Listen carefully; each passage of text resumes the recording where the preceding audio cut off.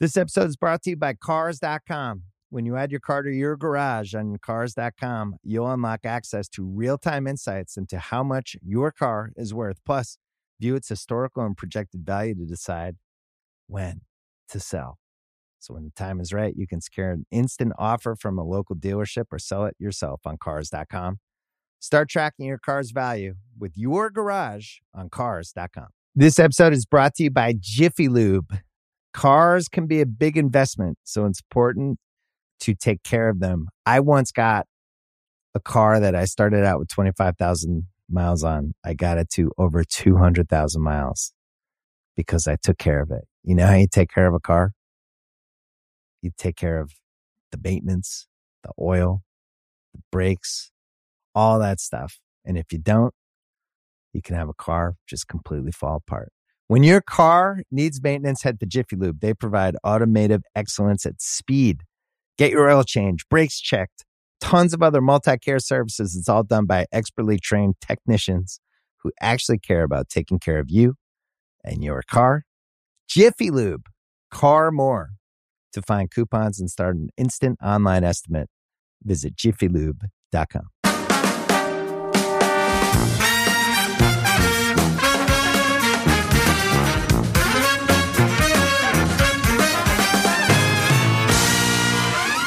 Hey, welcome to Cousin Sal's Winning Weekend. Yes, I know I love sports betting too. We have a big show ahead. Let's get right to it. We have a lot to discuss. Here's what's up. First, I have a bone to pick with the NFL and their schedule makers. They're repeating games, and I'm not even sure they know they're doing it. We're going to go over Week 8 matchups with my alien genius pal, Todd Furman, and former NFL Pro Bowler, Super Bowl champ, Drew Bledsoe, and I are going to sit down and chat. It's been a while. But first, let's recap that Bucs-Bills game in a segment that always goes for two. No matter what the coach's chart says, it's cover 4. All right, so the Bills won last night, 24-18. It was an absolute nail-biter, but only if you bet on it, and only if, unlike me, you hadn't already chewed off your last remaining nails in 2003. The FanDuel line closed at Buffalo minus 8.5. Bills were up 14 for nearly the entire fourth quarter. Josh Allen set the record for fake going for it's on 4th and 2, even though everyone in the country knew he was bluffing. We all also knew the Bucs weren't going to win, and there was no reason at all to watch the last 20 minutes unless you had money on the game. Mayfield led the Bucs on a drive that lasted over 7 minutes. It seemed like the length of a Scorsese movie. Anyway, the Bucs kept the drive alive twice on 4th down because of a Bills penalty, and that's when the magic happened. Mayfield hit Mike Evans for a touchdown. Backdoor Baker did it again. Bucs bettors rejoice. Misery for Bills backers, even though their team won the game. And this is why betting on sports is the best, and also why my friend Harry hasn't had a good night's sleep in 6 decades. Cover 2. One of the stars of last night's game was Bills rookie tight end Dalton Kincaid. 5 catches, 65 yards, and the go-ahead touchdown. The whole thing was very impressive. Not the stat line necessarily, but the fact that Dalton Kincaid is in the NFL at all. Let's face it, with a name like that, he could have gone a lot of different ways. Dalton Kincaid, soap opera bad boy. Dalton Kincaid, obnoxious prep student from Connecticut. Dalton Kincaid, evil billionaire who murdered Spider-Man's aunt for the 14th time. Well, I prefer him as Dalton Kincaid, Buffalo Bills tight end, who helped throngs of sports bettors collect on an anytime touchdown prop at plus 240. Good job by you, Dalton, and leave Aunt May alone, will you? Cover 3. Okay, so Buffalo won, and to no one's surprise, Bills Mafia was there in full force to see it happen. Buffalo continues to boast one of the best fan bases in the NFL. If for some reason you aren't familiar with Bills Mafia, they're the group of dedicated diehards who prove their devotion to the home team by diving through tables. Yep, this display of joy is Bills Mafia's form of organized crime. The victim, always the same, an 8-foot folding table. Just like the real Mafia would do. Imagine, though, if instead of stuffing his face with veal parmesan, John Gotti loaded up on 5-alarm buffalo wings, and then Macho Man Randy Savaged himself off the top of a bus onto a buffet.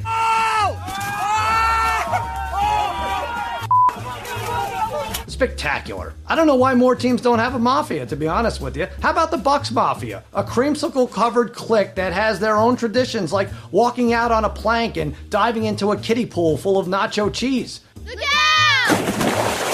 All right, maybe that won't work. Either way, I can't get enough of this. Can we just agree watching drunk Western New Yorkers launch themselves through furniture is 1,000 times more entertaining than the tush push? So entertaining that everyone's favorite announcer, Chris Collinsworth, has decided to analyze some of these antics. I gotta tell you, this young man is showing athleticism. I don't think I've ever seen anything like it. On behalf of all the table breakers and pass rushers alike, we thank you, Chris. How about 4? Candy corn. Waxy, triangular-shaped garbage. All right, maybe it doesn't have a ton to do with last night's game, but Halloween is 5 days away, and I need to speak about this polarizing candy. I am not a fan. Who would be? It looks like old people's teeth and probably tastes like their feet. Sure, candy corn looks very festive in a bowl, but so does potpourri, and I'm not eating fistfuls of that crap. We don't even dream of eating this any other time of the year, so let's not pretend to like it every October. Go away, candy corn. You're very colorful, but in reality, incredibly bland. You're basically tricolored Justin Bieber. He can go away too. All right, it's now time for my comedic and irrationally angry weekly attempt to make rational sense of a somewhat irrational bet. It's Wager Rager. Thank you. All right, I'm not sure if you're paying close attention like I am, but on this week's NFL schedule, there's a game that is a rematch of a game that was played just 2 weeks ago. Yes, get ready for a big case of deja vu as the Chiefs and Broncos, who just went at it in week 6, are back on the slate here in week 8. Now, I'm not sure what happened here. Maybe there was a glitch in the Matrix and some scheduling nerd took the blue pill from Lawrence Fishburne. Or maybe after going through a quadrillion matchup possibilities, that same scheduling nerd said, screw it, it is what it is, and then changed careers to sell scented candles out of an Etsy store. I don't know how it went down, but either way, 2 weeks is definitely not enough time in between matchups. I get that division rivals need to play each other twice every season, but can we at least space these out longer than it takes for your grandmother to cross-stitch a lampshade? Not really. Eat your vegetables. I mean, the Chiefs defense just washed the Russell, Hustle, and Bustle skunk off their jerseys, and now they're back at it? What's the solution? Do we need to invent more teams? Is 32 not enough? Maybe the NFL should start adding the remaining Pac-12 squads that are without a home next season. I'd much rather see the Chiefs play Oregon State this week than Peyton's Pariahs. We fans shouldn't be subjected to this quick turnaround, and more importantly, Chiefs superfan Taylor Swift shouldn't either. Whoever's writing the NFL scripts needs to change the set list. The worst part is, it wasn't a good game the first time. This is like going on a date, and the guy shows up an hour late, and then sneezes all over the fried calamari, and then the dating service decides, yeah, you know what, you're gonna have to do this again next Friday. There's a reason it's called Match.com and not Rematch.com. And I've got news for you. This is going to happen again this season. The Lions and Vikings, as well as the Giants and Eagles, play Week 16 and then again in Week 18. The only way this is worse is if in Week 17 the NFL forces us to sit through an 80 for Brady marathon. I know, it's not happening. I did it once because my friends and I lost a bet. Never again. Well, there's the irrational anger part. Here comes the head-scratching wager. We're going to double up on this double date as we go for 4 consecutive winners on Wager Rager. I'm combining the Chiefs just to beat the Broncos with another far-too-soon rematch, the Eagles to re-defeat the Commanders. That's right, a 2-team teaser with both favorites just to win. It's the Donna Kelsey double down. 4 in a row, and if Donna's offspring let me down, I'll personally swallow a dozen friendship bracelets. Hey, we have a better than average show for you today. Later in the program, I chat with Drew Bledsoe and his bionic arm, and when we return, my old pal and nemesis Todd Furman joins me in the handicapper hot seat. We'll preview all the Week 8 games when Cousin Sal's winning weekend returns.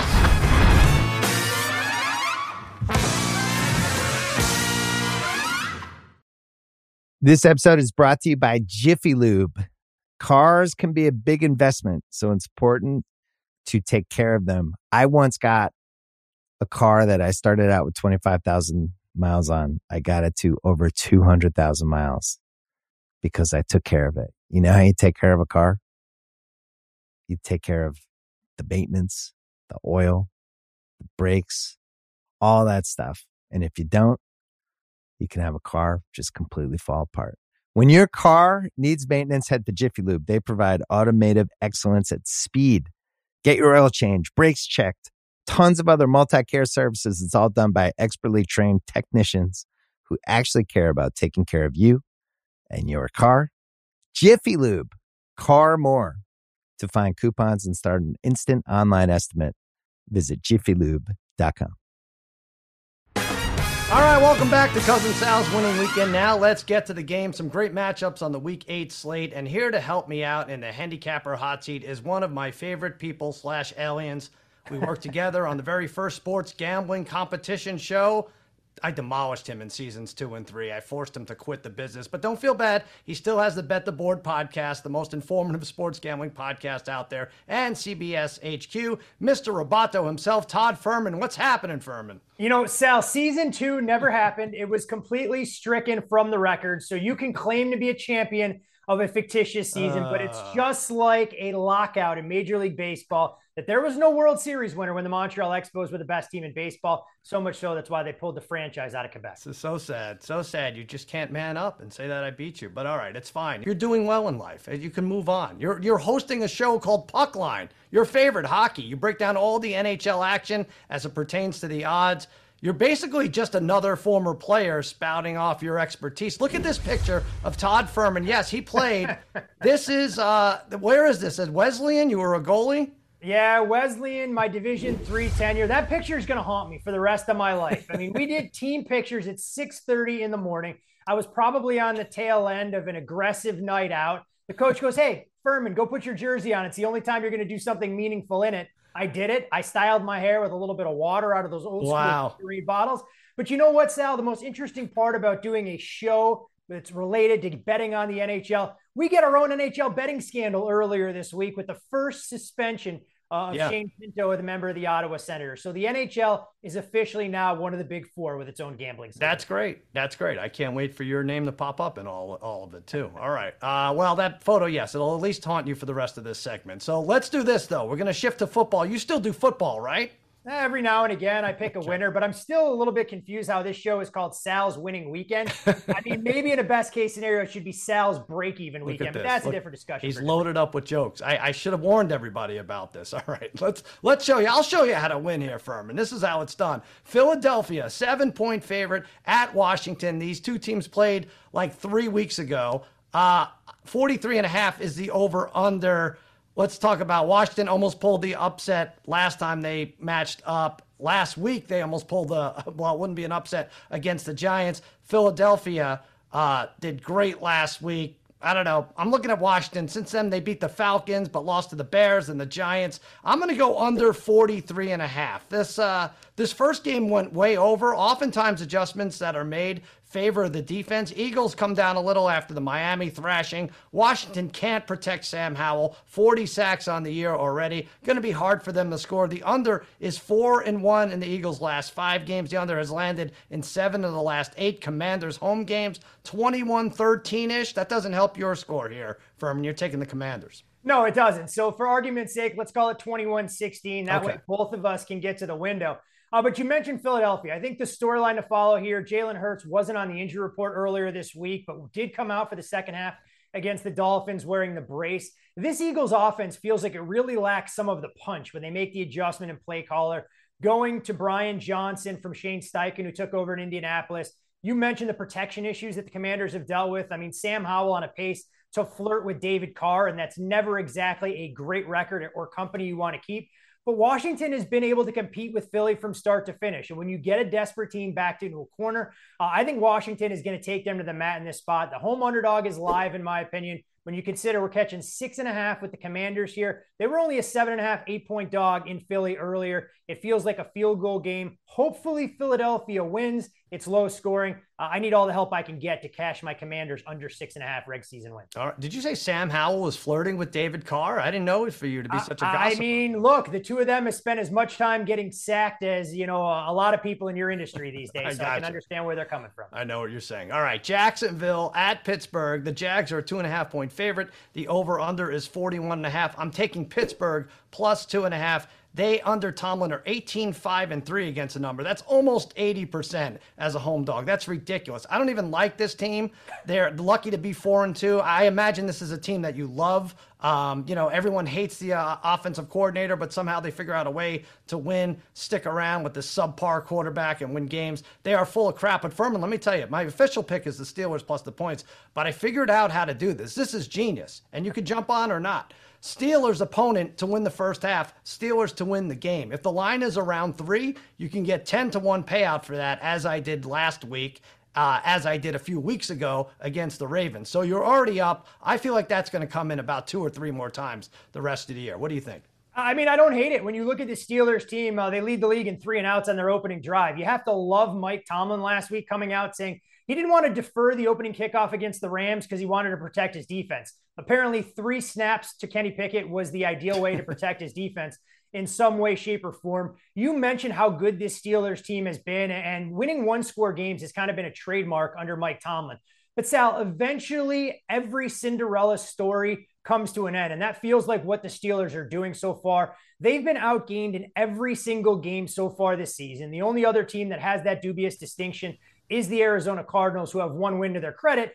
And for me to pick against the Steelers, I got to look around my studio and make sure my wife isn't around here. Because you know me, Cole gets angry. She drops a lot of 4-letter words watching Matt Canada attempt to get that team moving forward. I think Jacksonville, with extra time to prepare, many more weapons working in their favor, and a good run defense, goes into Heinz Field and comes away with a win, but most importantly, a cover, winning the game by a field goal or more. Shout out to me, Cole, your lovely wife. Yeah, one of the 4-letter words might be sack, because the Jacksonville Jaguars are very good at forcing turnovers. I think 15 on the season. All right, Houston, 3.5-point favorite. 43 is the over-under. There at Carolina. Both teams were off last week, right? And this is also number 1 versus number 2 quarterback-wise. Stroud against Young. Stroud's my guy. I'm holding a 10-1 offensive rookie of the year ticket. Don't be jealous, Furman. Panthers 0-6, 0-5-1 against the number. Frank Reich 2-7-1 against the spread as a home underdog with the Colts and the Panthers. I am taking the Texans here. I do think there's more than a 3.5-point margin between these two teams. Stroud doesn't screw up, 5th in the league in passing. Nico Collins is a top 10 wide receiver, for crying out loud. You can run on the Panthers, who have a 31st ranked run defense. Young turns the ball over late. I think more than a field goal separates these two. 27-16. I'm going to go Houston. I know you're just going against me just to make a joke of it. Go ahead. There's no doubt, Sal, but this will be the one nice thing I can say about you all show long. I actually think you have a winner with C.J. Stroud barring injury. Really? At 10-1 for him to be rookie of the year. I know Jordan Addison bridged that gap a little bit with his impressive performance on Monday Night Football earlier this week for the Vikings, but there's no doubt I'm going against you with this one. I'll take the home underdog with Carolina. This was a Panthers team that had an extremely daunting schedule out of the gate. And I think when you looked at the way the market had priced them, there was going to be some opportunity to bet them coming out of the bye. Now, I would love if Carolina was healthier in the defensive backfield, if they had players like Jeremy Chin and J.C. Horn out there to try and confuse a young quarterback. But this Carolina offense made a big change. Frank Reich gave up play calling responsibilities to their offensive coordinator. And while there aren't a ton of weapons for Carolina, I just don't trust Houston going out on the road to win by margin here. You know, we talk about key numbers all the time, and I think the idea of being able to grab the home underdog plus the hook there, too much to pass up. But I'm not going to lie, Sal. It's awfully scary when you're betting a home underdog whose best weapon is Adam Thielen, who's one step closer to retirement than he is the peak of his career. Yeah, absolutely. Back to that offensive rookie of the year ticket. How much will you give it for? I have 10-1. How much you want to give me? I mean, I'm going to let you negotiate against yourself, because knowing you have that ticket working in your favor, there's a distinct possibility that C.J. Stroud's going to get hurt over the next 2 or 3 games. So I'll be able to buy it for pennies on the dollar. So why would I pay right now and buying at the top of the market? I've learned this lesson. The offer is $38,000 if you want it. Okay, it only pays like $1,200, but whatever you want to do. Dallas, I got a Saints ticket. I'll sell you for a lot less than that. Oh, you son of a bitch! Dallas 6.5-point favorite. 45 is the over/under. Home for the Rams. I'm taking a teaser. Cowboys and under 51 here. Cowboys basically just to win. They're off a bye. Rams got tripped up by the Steelers. Some referee shenanigans in that one at the end. The Rams are much better, though, than I thought they'd be. I'm a little nervous about laying the points. I'm taking the coward's way out and going with the teaser. Dak, 31-7 as a favorite in this 6-7 point favored range. Defense should make it tough for Stafford, who's a different quarterback when flustered. 5th-ranked defense and 3rd-ranked pass defense for Dallas. The Rams are 2-8 in their last 10 on the road. I think the boys win this somewhere around the 22-17 number. I don't want to deal with a backdoor cover scenario. Just taking them to win and for the game to go under on a teaser. You, my friend, are backing my team. I am. I'm willing to lay the points here with the Cowboys. Famous last words watching Mike McCarthy call plays like he's out there leading an 8-year-old's flag football team so far this year with everything going horizontal and very few vertical shots. But you mentioned it. And the key component in this handicap is going to be Dallas's ability to generate pressure. I think you're going to have Micah Parsons live in the backfield and disrupt Matthew Stafford, because when you look at this Cowboys secondary since Trevon Diggs has gone down, it leaves a lot to be desired. And the Rams are going to come at you with a variety of weapons. You look at how dynamic they've been throwing the ball down the field since the return of Cooper Kupp. Puka Nacua hasn't exactly gone away. They still have a viable deep threat in Tutu Atwell. But my concern here for the Rams is their ability to be balanced. I mean, Royce Freeman, and Darrell Henderson, not exactly as dynamic as Kyron Williams running the ball. And if the Rams find themselves in known passing situations, I think Dallas can pin their ears back. It's rare. I'll say good things about the Cowboys, but I think this is a lay it or don't play it type scenario. I look for Dallas's offense to come alive. I like it. Lay it or fillet it. We had all sorts of sayings for you. Hey, what do you think, by the way, of the way that game ended, the Rams-Steelers last week? There's a chip in the ball. You, as a human being with a chip in your brain, should be able to appreciate there's an actual chip in the ball. Can't we get that chip to measure where a first down is, where a person went down, and instead of these old men trotting out and putting their foot in the mud? It's so ridiculous, honestly. I mean, Kenny Pickett clearly came up short on that play. And with the rules that you have to have a timeout saved to be able to challenge, if it's under 2 minutes, the officials can call it.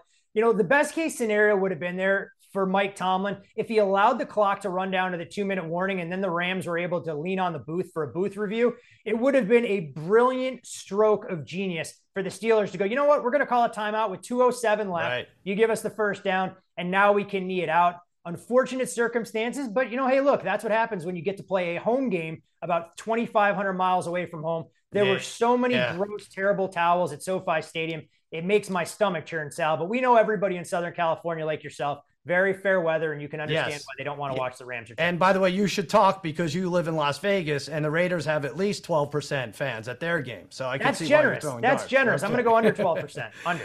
Jets at Giants. This one doesn't matter, right? Because both teams are technically home, although I guess the Giants are officially home. The Jets are a 3-point favorite. 36.5 is the over.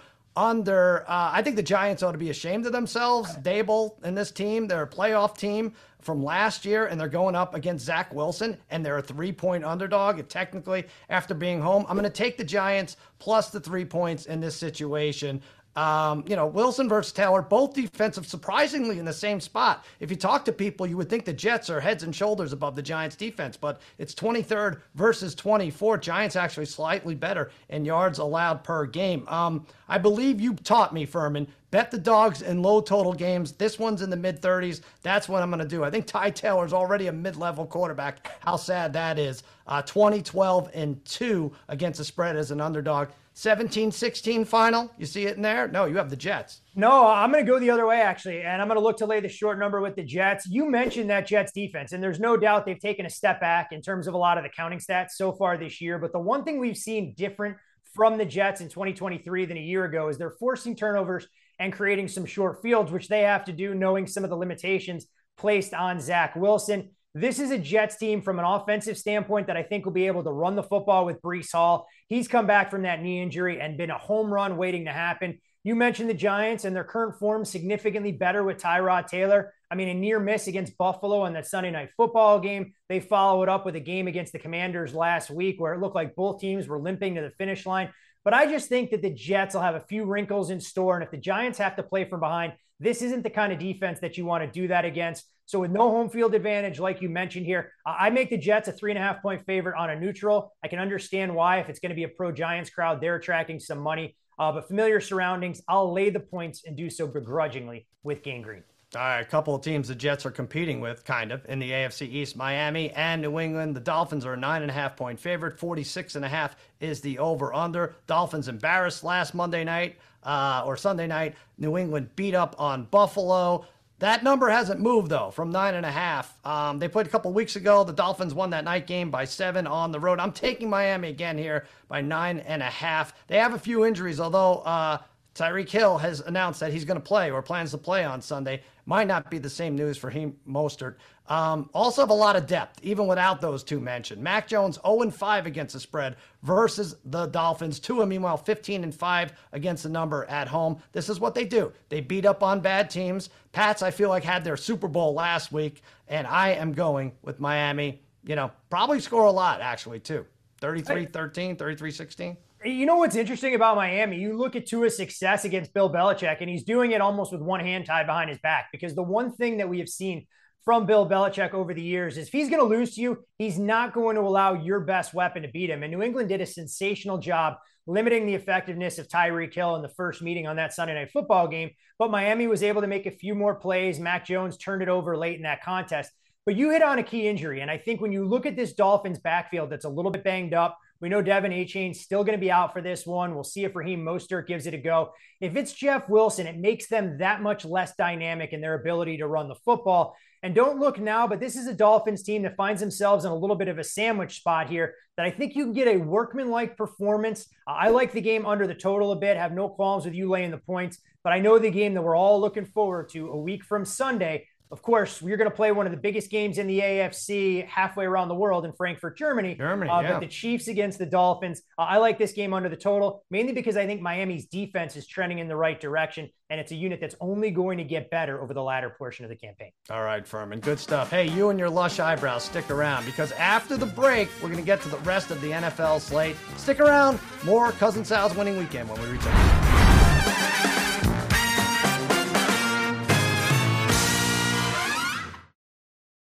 This episode is brought to you by Atlassian.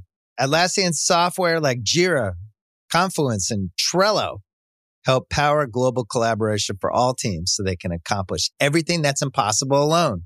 Because individually we're great, but together we're so much better. Learn how to unleash the potential of your team at Atlassian.com. Atlassian.com. Atlassian.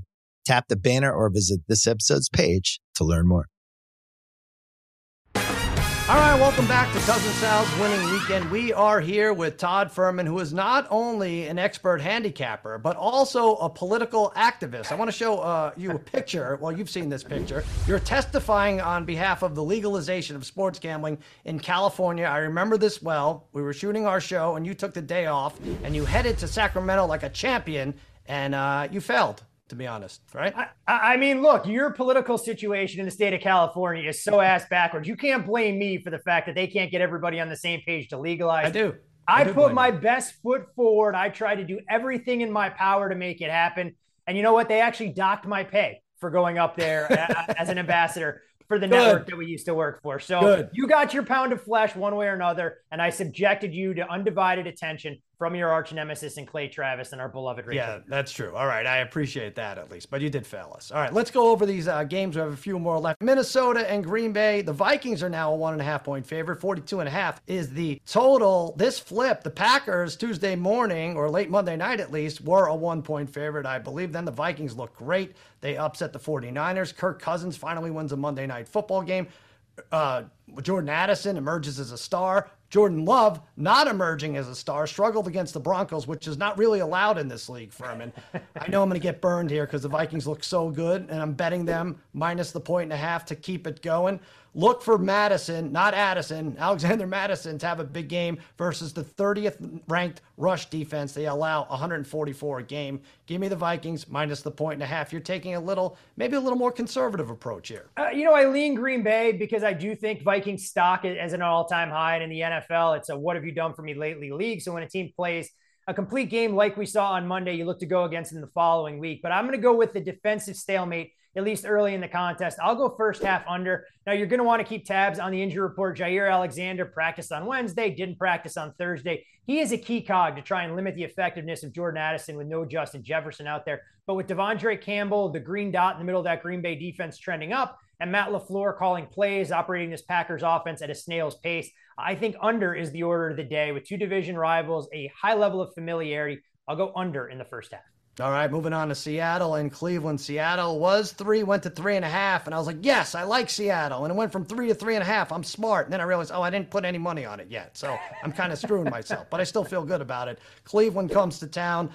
Browns defense did not show up last week at Indianapolis, and that's really the only thing to like about the Browns, other than the fact that Deshaun Watson has totally screwed them over and getting a last laugh against this team. 4-2 against the spread, Seattle is. Browns 3-6-1 against the spread last 10 road games. 24-17 sounds right to me. I think Seattle defense in the 12th man stifle P.J. Walker. You don't like that score. You're going under. Yeah, I'm going to go under the total. You mentioned P.J. Walker, and he's one of the worst starting quarterbacks in the league right now. So Cleveland's path to success is all about establishing a ground game, which gets to be a little bit more difficult. We know Nick Chubb was lost for the season. Jerome Ford now dealing with an injury means a much larger workload for Kareem Hunt. But you mentioned the redeeming quality of this Browns team, and they were embarrassed last week, giving up 38 points, albeit in a win against the Indianapolis Colts.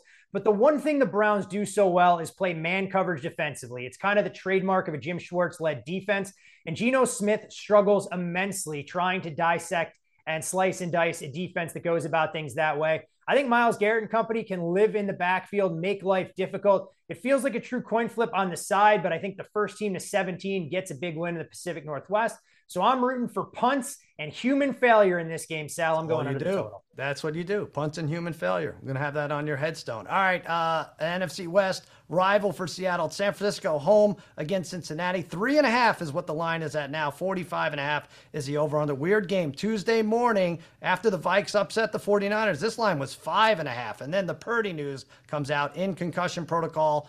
Probably not going to play Sunday. Doesn't happen for quarterbacks this way if they sustain a concussion earlier in the week. So now we have Sam Darnold in there. The line moves down to 3 and now 3.5. I think this is a rat line. I'm taking Cincinnati under 19.5 points total. They scored 20 or more in only 2 of their 6 games. 3 against, who'd they play? 3 against the Browns, 3 against the Titans. I don't know how or if the 49ers are going to score, but I think their defense is going to get it together. Bosa and Fred Warner took responsibility for that Monday loss. This is your team, Furman. You pretend like this is your team so you don't look like a weirdo when people ask you who your NFL team is. But the 49ers are, in fact, your team? I don't know. I mean, they were my team a couple of years ago and nobody wanted to give them credit. Now everybody loves them. So you know me, Sal. Once a band gets too big for its britches and stops playing in dive bars and wants to try and sell out Wembley Stadium, I want no part of it. But I will back the 49ers here, even though the number is ticked off at 3 to 3.5. Look, I don't think it's a massive downgrade from Brock Purdy to Sam Darnold. I do hope that Trent Williams is out there along the offensive line for San Francisco. And let's not sugarcoat it. It's been tough to back anything associated with USC right now, whether it's in the college ranks or the NFL. Sam Darnold may be the last great hope that this team can put together. But I do think when you've been embarrassed like they were against the Minnesota Vikings, you mentioned the 2 defensive players taking responsibility for the loss. Steve Wilks shouldn't be going, with a cover 0 in the tail end of the half, allowing Jordan Addison to have that 50-50 ball he pulled away from Travarius Ward. I'll lay the points here with the 49ers and hope that Bengals offense takes a few more weeks to get completely right. All right, another team that looked great last week. Probably the most thorough win against a good team all year is what Baltimore did to Detroit. And now they go to Arizona. This was 8.5. It went up to 9.5. This might be a trap game. I'm playing it as a trap game. I'm taking Arizona as bad as they are. And that stat that you mentioned, how they've been outscored every single game, not outscored yardage-wise. They've been beaten every single game. Arizona wanted so desperately to cover versus Seattle last week. They couldn't figure it out. That was my best bet on the wise guys. Seattle, thank you for coming through. Meanwhile, Baltimore, like I said, thorough win. I got to be honest, 9.5. This is just how it goes, right? Team looks great one week. You could bet on them to lay an egg. And why would they get up for this Arizona team anyway? 3-13 against the spread when favored by more than 3 points. That's ugly. Dobbs 2-1 against the number at home. Lamar pulls it out, but I think it's like 29-24. I'm taking the points. And I'm all about rooting for points here. I'm going to go over the total in the first half because when you look at this Arizona Cardinals team, that's where they have done some of their best work. It's the adjustments that they don't make at the halftime break that have really plagued them in terms of winning more football games, not just covering. Meanwhile, Baltimore last week, we saw how much more dynamic this offense looks, both in the box score and on the scoreboard when they drive the length of the field instead of settling for 37 Justin Tucker field goals like they did against the Titans in London, they cash in those drives for touchdowns. And I think that's more of the same against one of the league's worst defenses. You look at the wealth of riches around Lamar Jackson, Zay Flowers coming into his own. We know what Mark Andrews can do, Rashad Bateman, Odell Beckham. They have a deep stable of running backs as well. If Arizona can get me 7 points in the first half, Sally, I really like this game to go over the total early. So I'll go over the first half number at 21.5.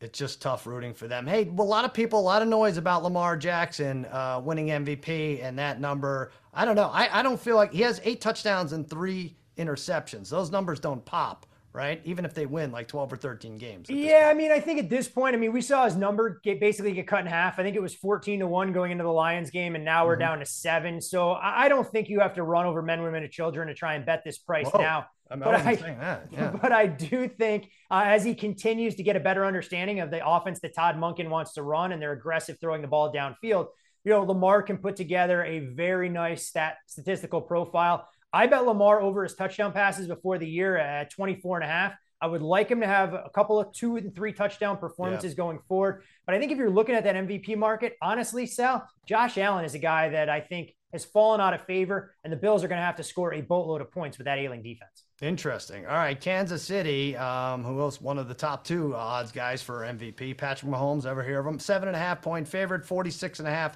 is the over or under at Denver. Furman, does it bother you that these 2 teams played like 6 hours ago? And now they're already back on the schedule? I'm not sure what the schedule makers are doing sometimes. Maybe they just wanted this to be the last straw for Sean Payton and company to unload every meaningful piece that they had on their offense or defense before the trade deadline. That's probably it. But how do you take Denver at this point? They already lost by double digits against the Chiefs on that night game about 12 days ago, whatever. Mahomes, 16 straight wins in the division, 12 straight against Denver. He's hit 75% of his passes the last 3 weeks, and that coincides nicely with what Denver has done. They've allowed 75% completion rate to the quarterbacks they've faced. Chiefs offense heating up. This is worse than the Thursday game we saw a couple weeks ago, 30-13, I'm going to say. The nice part is that we don't have to subject ourselves to this one because it's buried in that Sunday afternoon slate instead of in a standalone time slot. I'm going to take the Broncos team total over 9.5 in the first half. And the reason I like that angle, when you look at what Sean Payton has been able to scheme up, some of the Broncos' best plays offensively have come early in the game. We can talk at great lengths about how they blow so many leads at halftime. Well, they're not going to have that luxury here. I think you're going to want to showcase a lot of the receivers in this spot. There are a couple of opportunities to throw downfield. And the loss of Nick Bolton in the middle of that Kansas City defense, I think, looms large. I'm just stunned that every time these teams play, professional bettors want to back the Broncos, and I have minimal reason to understand why that's the case. I'll back the Broncos team total over early. Hope they get to 10 by half. You're doing the same thing, though. Yeah, 10 I'm is just 4 rooting field for goals. points. They can be down 17-10 at the half, and I'm able to cash my ticket. All right. Good luck. Good luck with that. That's a tough one. All right, Chargers 8.5. More AFC West action. Chargers 8.5-point favorite against the NFC North darling Chicago Bears. 46.5 is the over/under. Listen, I know deep down in my heart of hearts the Chargers are a 7-point or better touchdown favorite.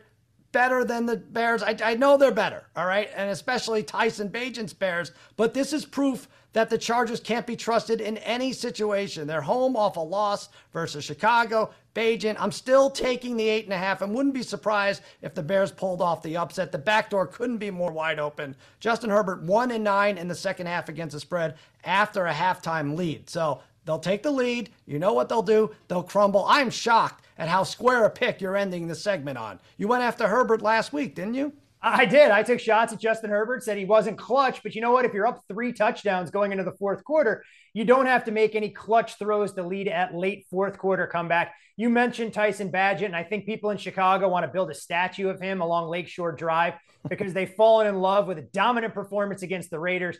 But you look at some of the advanced stats, they were nothing to write home about. The Bears were able to run the football effectively. They played from a positive or neutral game state. If they're playing from behind here, even against the much maligned Chargers secondary, Bagent can't stretch the field whatsoever. It's a short, controlled passing game. I think this is a get-right spot for the Chargers. But if you believe the Bears can pull off the outright upset here, you may as well bet Brandon Staley to be the first coach fired, because if that's the case and you lose outright at home as an 8.5-point favorite here, I think Staley's dusting off that resume trying to find gainful employment by Monday afternoon. All right, you're probably right. And I can't believe you're taking both night favorites and a teaser, and it's probably going to win. Tell us real quick, Detroit over Vegas, 7.5 points is the side, 45.5 is the over-under. I'm taking Detroit minus 7.5. McDaniels and the Raiders don't exactly soak up the primetime spotlight. 18 points a game at night. Goff 3-1 against the number under the lights. I'm not worried about the defense. They have trouble against mobile quarterbacks. The Lions do. Jimmy G, Hoyer, O'Connell, whatever you throw at them, that doesn't fit the bill. This is going to be the highest scoring game. It's not a Sunday game, so it's going to be hard to find for the highest scoring. 41-13. You can get that exact final at 220-1 on FanDuel, Furman. I'll let you plunk down your cash at 220-1 on the exact final score, but I do think the Lions can name it in this particular spot. You mentioned the square bear approach of sorts, and I'm perfectly fine teasing the Chargers down as long as you get them below a field goal and tying it into the Lions on Monday night. A bounce back spot for a team that was embarrassed at the hands of the Baltimore Ravens. It doesn't appear they'll get David Montgomery back, but I do think the Lions defensive line can make life miserable for Jimmy Garoppolo. Jared Goff in a climate-controlled conditions at the friendly confines at Ford Field will be just fine against this Raiders secondary. Look for the Lions with a convincing victory. I'm just not sure it's by 28 points like you're predicting, so I'll tease it down for a little bit of added insurance and security. All right, Furman. One thing I didn't see on FanDuel is that I'm projected to beat you by 0.58 points in fantasy this week. You want to concede now? I'm not going to concede. I may make some lineup changes, and I actually looked at a couple of other spots, and I think I'm a $1.18 favorite against what? $1.18. I bet that's a silly number. All right, listen. Thank you, Todd. You can follow Todd on X at Todd Furman. Bet the Board podcast. That's his podcast, CBS HQ, and now Puckline. Furman, thanks for being here. Always a pleasure, Sally. Good to talk a little ball when we get the opportunity. All right, coming up, we've got a real Patriot, Cowboy, and Bill joining us. The great Drew Bledsoe will be here to break down what he thinks are the most important traits in an NFL quarterback and why Brett Favre owes him money. That's next on Cousin Sal's Winning Weekend.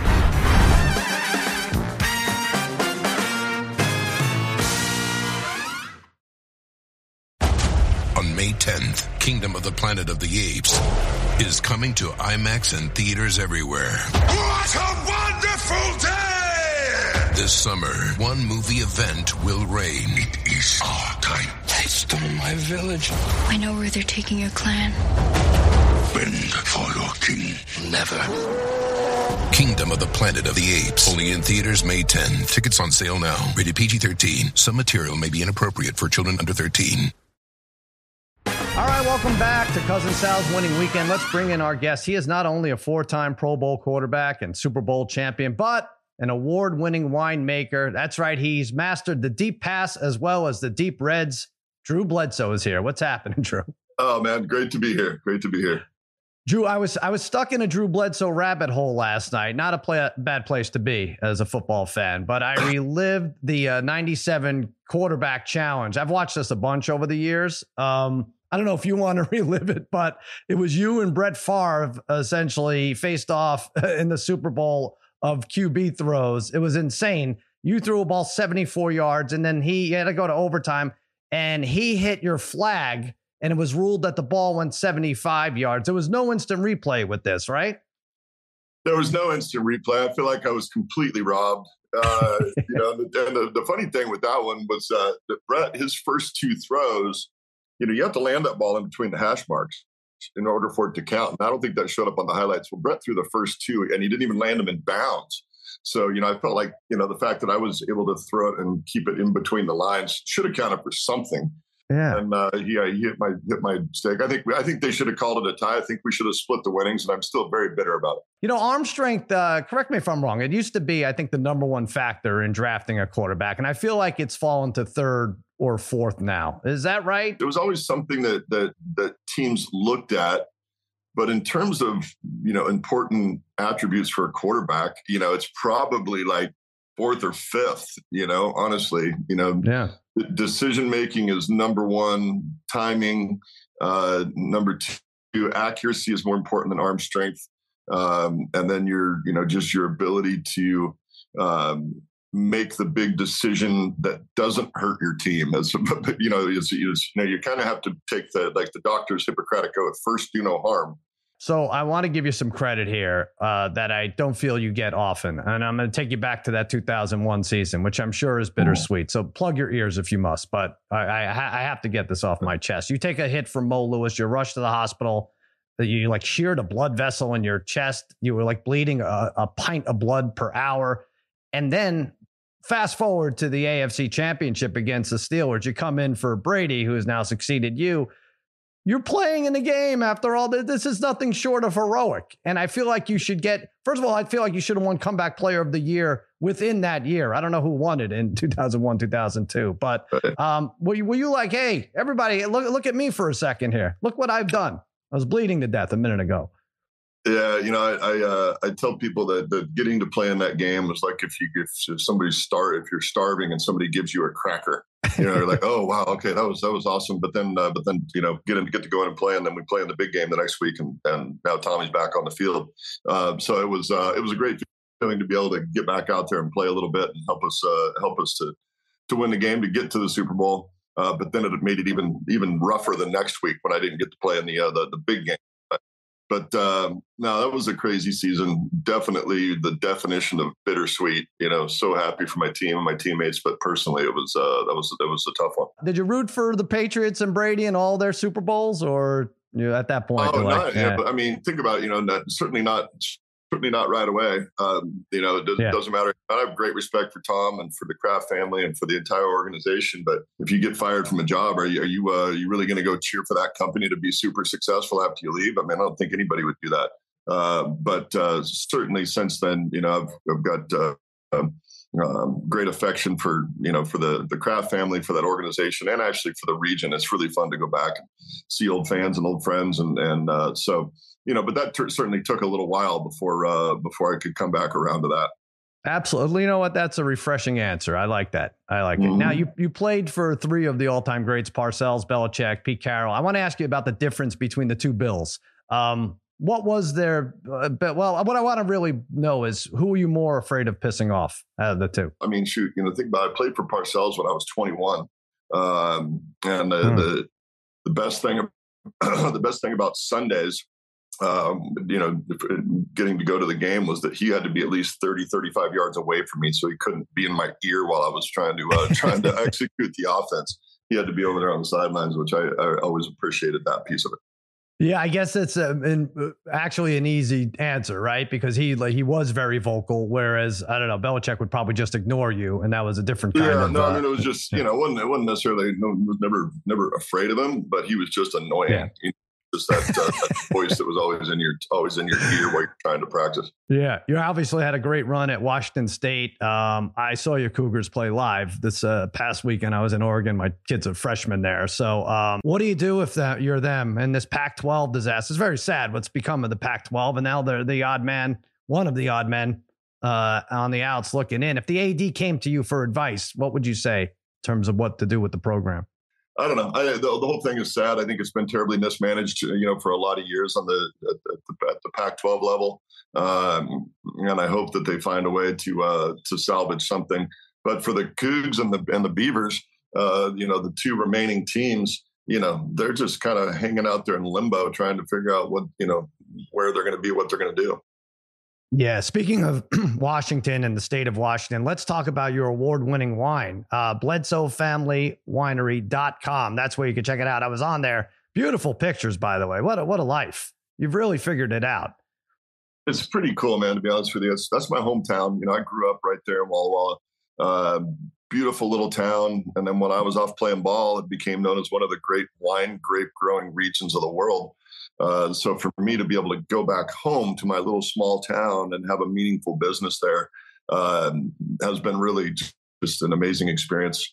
And at the end of the day, we get to drink wine and call it work. So, we're kind of winning on that equation. So it's been a ton of fun. What, were you always into like wine growing up? Like when you said you grew up in this town, when everybody wanted to do keg stands in high school, were you like, hey guys, let's take it easy, have a Chardonnay or something? Yeah, no, I wish I could tell you that I was, but we didn't really get to it until I was in the NFL and had a couple of nickels to buy something that didn't come in a box. Right. So it was something we came to later, but it became a passion very quickly. And yeah, it's been a lot of fun to be able to call that, our second career. Drew, before you leave, could you give us a Super Bowl prediction? The Baltimore Ravens are playing really well right now. The receivers are actually catching the ball, which is a nice benefit for Lamar. But he's a really unique weapon because forever, the way I always looked at it, if you had a mobile quarterback, a lot of times that meant that they didn't work very well from the pocket throwing the ball. Well, Lamar's not that way. He can actually sit in the pocket and deliver the ball. The Chiefs are always going to be in the mix, and then on the NFC side, you know what I'm going to say, and so you can hate it and just go cry. But the Eagles look really, really tough. So I know as a Cowboys fan that you can just go cry in your pillow and suck your thumb and feel bad about it. But until somebody knocks the Eagles off their perch, they're going to be really tough to handle. How first of all, how dare you? And also, I don't own a pillow. I had to sell it after I lost when the Cowboys lost to the Cardinals. I took a bath there, so so no pillow to cry in. BledsoeFamilyWinery.com. Go there. And Drew is waiting for a rematch with Brett Favre. That's going to happen soon. Absolutely, yeah. The senior division quarterback challenge would actually be kind of a funny thing to watch. There you go. Drew Bledsoe, thanks for coming on. I appreciate it. Appreciate it, man. Great talking to you. All right. Stick around for more Cousin Sal's Winning Weekend when we return. This episode is brought to you by Anytime Fitness. We're not all professional athletes, but we all have health goals. That's why Anytime Fitness gives you access to personalized plans and support from a coach. Plus, you can track your training, nutrition, and recovery progress with the Anytime Fitness app, just like the pros. With 24/7 access to more than 5,000 gyms worldwide, get more from your gym membership. Visit anytimefitness.com to try it for free today. Terms, conditions, restrictions all apply. See website for details. All right, we're back on Cousin Sal's Winning Weekend. Almost done here, except I'd feel bad about starting the weekend without giving you one more winner. Here it is. It's a same-game parlay. I apologize, but it's very Cowboy-centric. Three-legger. Dallas adjusted to -2.5. Under 61.5 points. That's a ton. And tight end Jake Ferguson to hit pay dirt. He has 11 red zone targets. No way he's letting me down. Nice little Halloween heap of Hamiltons for you. Hey, I'll be back bright and early Sunday at 11 a.m. Eastern on Ringer Wise Guides with my buddies John Jastrzemski, Raheem Palmer, and Joe House. I want to thank Drew Bledsoe, Todd Furman, and no thanks at all to Candy Corn. You still suck. Here's a reminder to all my bet buddies watching and listening. You may feel like underdogs, but please remember, you're all my favorites.